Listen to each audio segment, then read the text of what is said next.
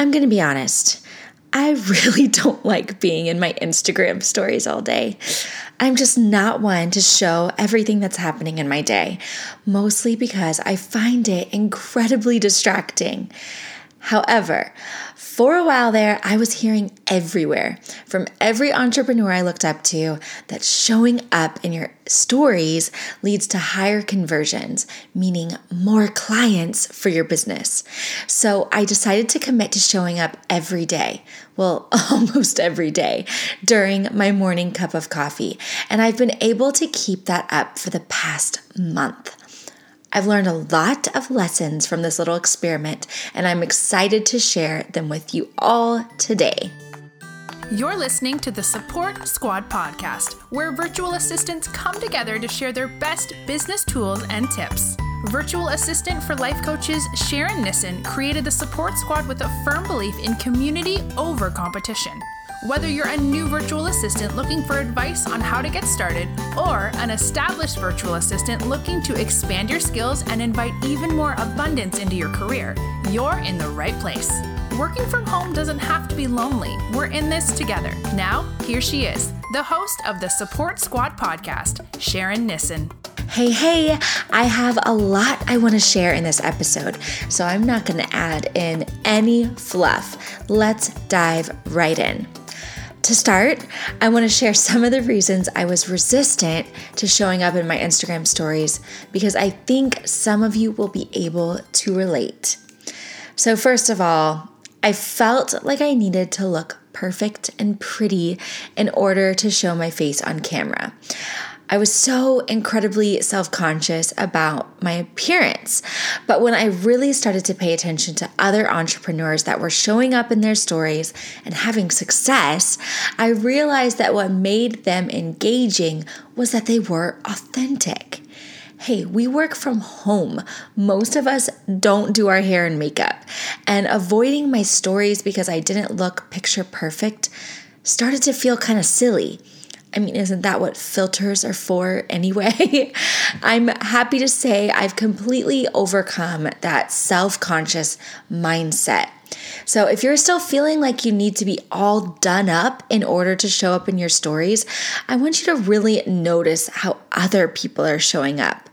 I think you'll find that your favorite people to follow aren't the made up and polished ones.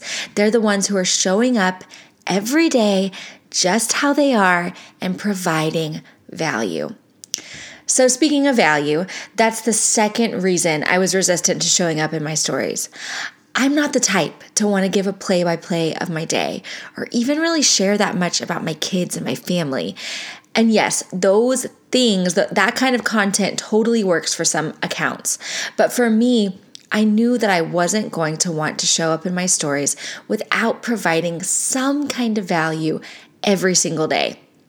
So if you listen to episode 27, where I talked about my process for batching and repurposing content, you might remember that I use a Trello board to organize ideas for upcoming Instagram stories. Having those prompts made it so much easier for me to pop into my stories and provide value to my audience. So go back and listen if you haven't heard that episode yet. So the third thing that was keeping me from showing up in my stories was time.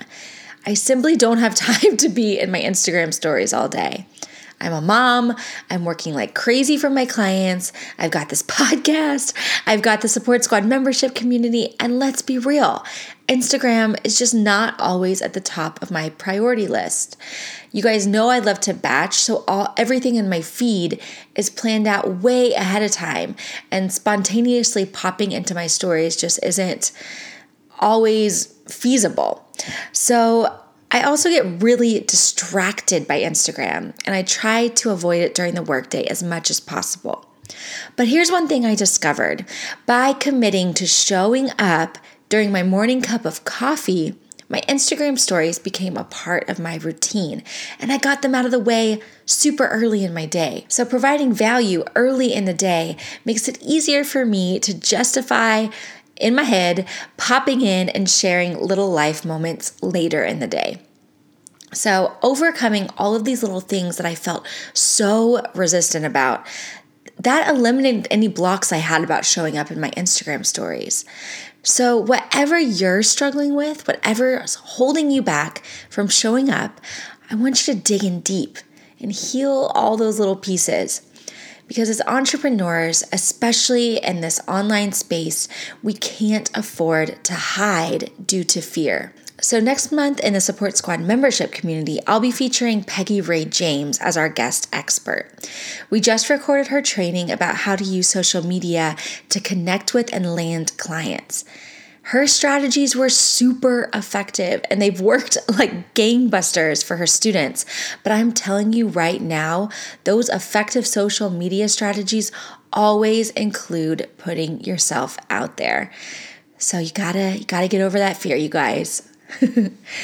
All right, so is it really worth it to dive into your Instagram stories the way I did?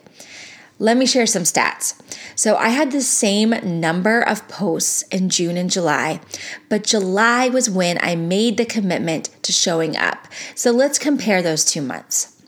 In June, my random just sometimes posting in Instagram stories averaged about 45 views each time I posted.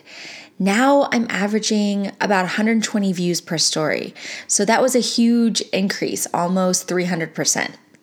So I also got on average 5 more comments per post in my feed in July versus June.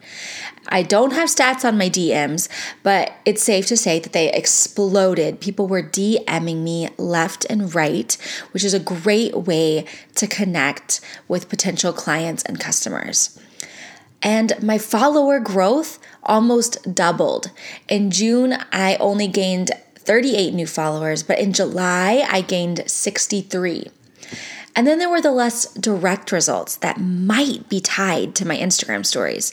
Things like more website visitors, way more podcast downloads, and a huge spike in people joining the Support Squad Hangout on Facebook. You guys, I was seeing results left and right just from making that little change of showing up in my Instagram stories. And a lot of this has to do with the Instagram algorithms, right? Now, keep in mind, we're not trying to beat the algorithm. I hear that a lot. Beat the Instagram algorithm. It's not a game. We're trying to work with the algorithm to our best advantage. So I know that the algorithm likes me to be in my stories all day, every day, ideally posting every 3 hours or so. But since I don't like to be in my stories that much, I had to be strategic. So when I posted my morning coffee chat, I usually asked a question to my followers. Then I would strategically share the answers to the question throughout the day rather than all at once. So this kept me on the top of people's story feed. It made the algorithm happy, but I wasn't actually doing all that much extra work. The algorithm also really likes when I make it easier for my followers to engage with me. So I filled my stories with questions, polls, etc. Remember, Instagram's main goal with the algorithm is to keep people on the app. So any way you can get people to linger on your stories longer, the better. On that note, I also made sure to type up little captions anytime I was talking to the camera. I don't know about y'all, but if I see someone's stories without any captions or words, sometimes I just skip it. Sorry, I just skip it. A lot of people, including myself, watch Instagram stories on mute. So having captions really helps capture their attention longer and highlight your key points. So another thing that makes the Instagram algorithm happy is when you're social. As much as possible, you should tag other users in your stories. Did you see a super informative post from another virtual assistant? Tag them in your story and let your followers know about it. Are you listening to this very super cool podcast right now? Post about it in your story and tag me. Okay, so I'm kind of joking, but not really. But when you tag people in your stories, it creates engagement and it also gives them the opportunity to connect with you. Overall, I found that it's not that hard to make Instagram's algorithm happy. In fact, It's pretty intuitive. You really just need to think about what will make your followers happy. And that's providing value, engaging with them, and being social and friendly. Not so hard, right? And the biggest lesson I've learned from this experiment, which is actually now just part of my daily life, is that I actually like Instagram a lot more now. I've learned that what we post in our feeds actually really doesn't matter as much as what we share in our stories. And that takes a lot of the pressure off. So I'd love to encourage you to start showing up. And if you want to deep dive into this topic, I mean really deep dive, you are going to love Peggy Ray James' training in the Support Squad membership community next month.